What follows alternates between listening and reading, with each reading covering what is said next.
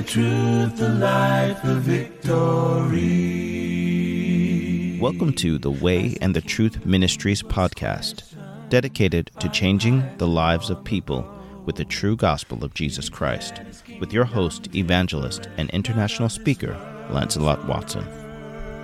In this third part of Our Victory in Christ Jesus, Evangelist Lancelot Watson leads us through the Word of God to identify Jesus, the captain of our victory.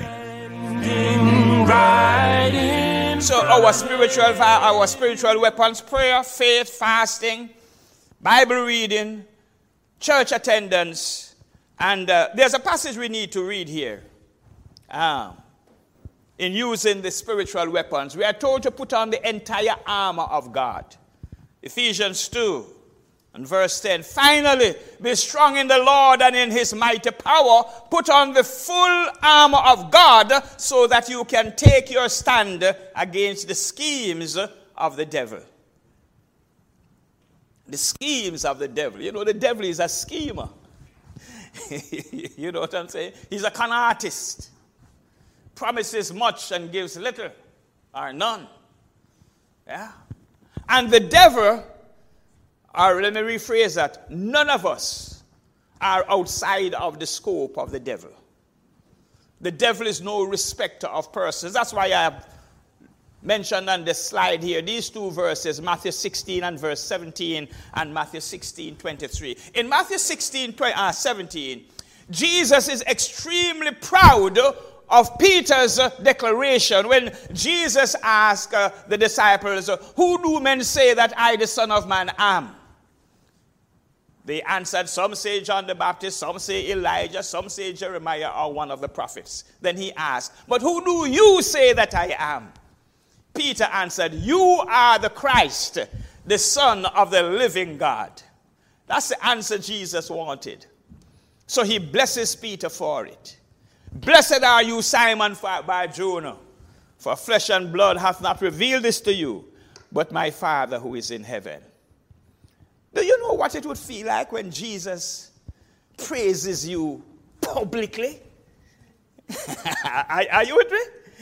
You know, in the midst of everyone said, "Blessed are you, Simon Bar-Jonah." Man, you are blessed. I'm happy with you.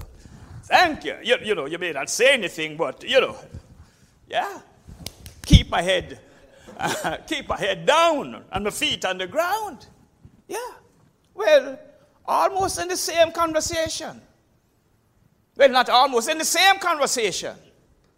And towards the end of it, Jesus makes a statement and Peter rebukes Jesus. And Jesus turns to him and turn to Peter and says, "Get behind me, Satan. You are a hindrance to me." That's a very powerful verse for us here in the church. You with me? Get behind me, Satan. Who was he speaking to? Peter. Which Peter? The Peter that just a couple moments earlier said, "Blessed are you are the Christ, the Son of the living God." The Peter who heard that blessing from Jesus Christ. The next, "Get behind me, Satan." Why did he say that? Because Satan, in that brief, small window, had entered into the heart and the mind of Peter. Jesus recognized that. Yeah? Rebukes him. "Get behind me." And he addresses Satan, not Peter. Are you with me? That's the enemy. So, what that means is that right here in our midst at this moment, Satan is very much there. Yeah, Job chapter 1, the sons of God appeared before God, and the devil appeared also. Yeah, that's his job. So our spiritual weapons includes the word of God. Luke 8 and verse 11, Jesus says, "The seed is the word of God." And so there are moments when you and I are more vulnerable to the devil than other moments. One vulnerable moment is when we're feeling great. You know, when you're feeling spiritually great, his mission is to pull you down. Yeah? So during worship service, the devil is looking for an opening where he can pull you down. Why is the preacher preaching so long? When is he going to quit? You know those little voices that you hear? Yeah? All different things. It's just to distract your mind from the spiritual to focus on him. Folks, we need to stop listening to the devil's agents. They trouble your spirit. And when your spirit is troubled, harm can be the result. Yeah? Final point. Our victory in Christ comes about because we obey our captain. We follow our captain. Jesus Christ is our captain. So we're going to follow him to the very end. Be faithful unto death. What happens between now and death? An enormous amount of things. But whatever it is that comes along, we are going to be faithful. Yeah? We're going to follow our captain. In Hebrews chapter 2 and verse 10, we says, in bringing many sons to glory, it was fitting that God, for whom and through whom everything exists, should make the author or the captain of their salvation perfect through suffering. Although he was a son, he learned obedience from what he suffered, and once made perfect, he became the source of eternal salvation for all who obey him. We cannot be true disciples and we are not following Jesus Christ. And in following Christ, it means that we keep our focus. You know, Jesus says you cannot serve two masters. Yeah? We love Christ. Because we love him, we are going to obey him.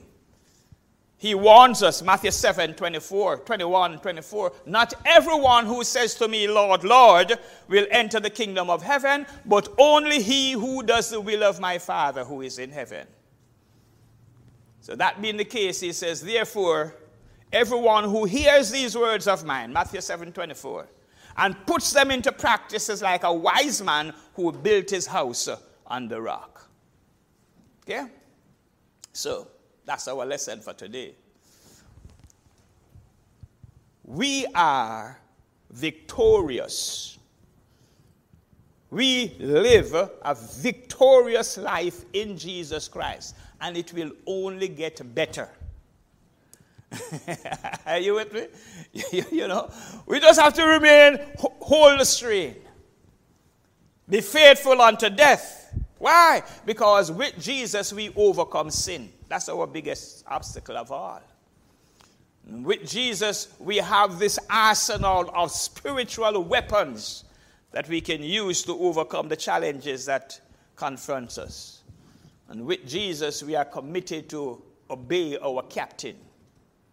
Yeah? I like what Job said. If he slay me, yet will I live. Yes. When some disciples decided that they would no longer follow Jesus, Jesus turned to the apostles and he said to them, will you also go away?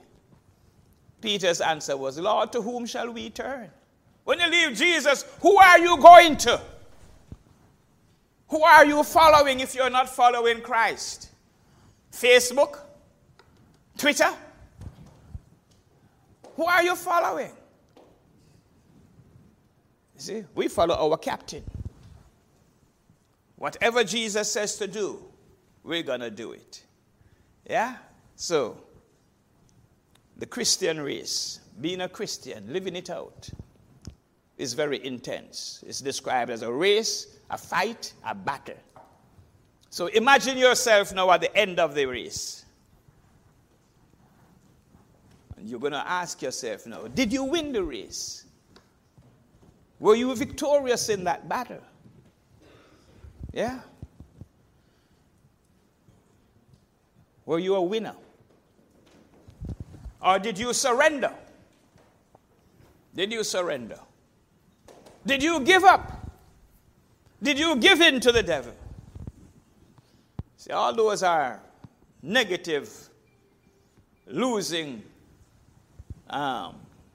conclusions.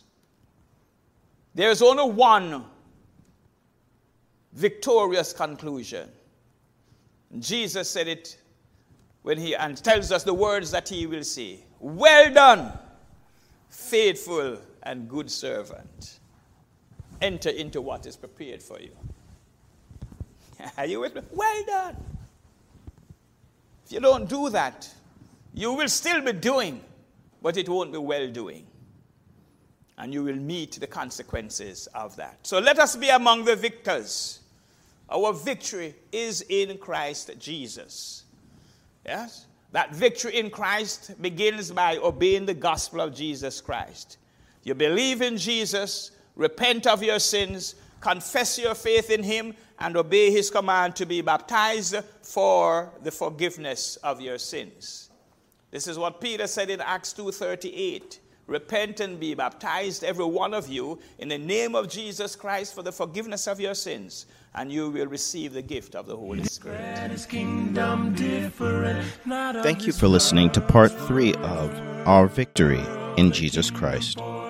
Join us tomorrow as Evangelist Watson continues to lead us through the Word of God. For answers to your questions and information on The Way and the Truth Ministries, type thewayandthetruth.com. This podcast is a presentation of The Way and the Truth Ministries, Patchogue, New York. As plain as anything could ever be, truth was standing.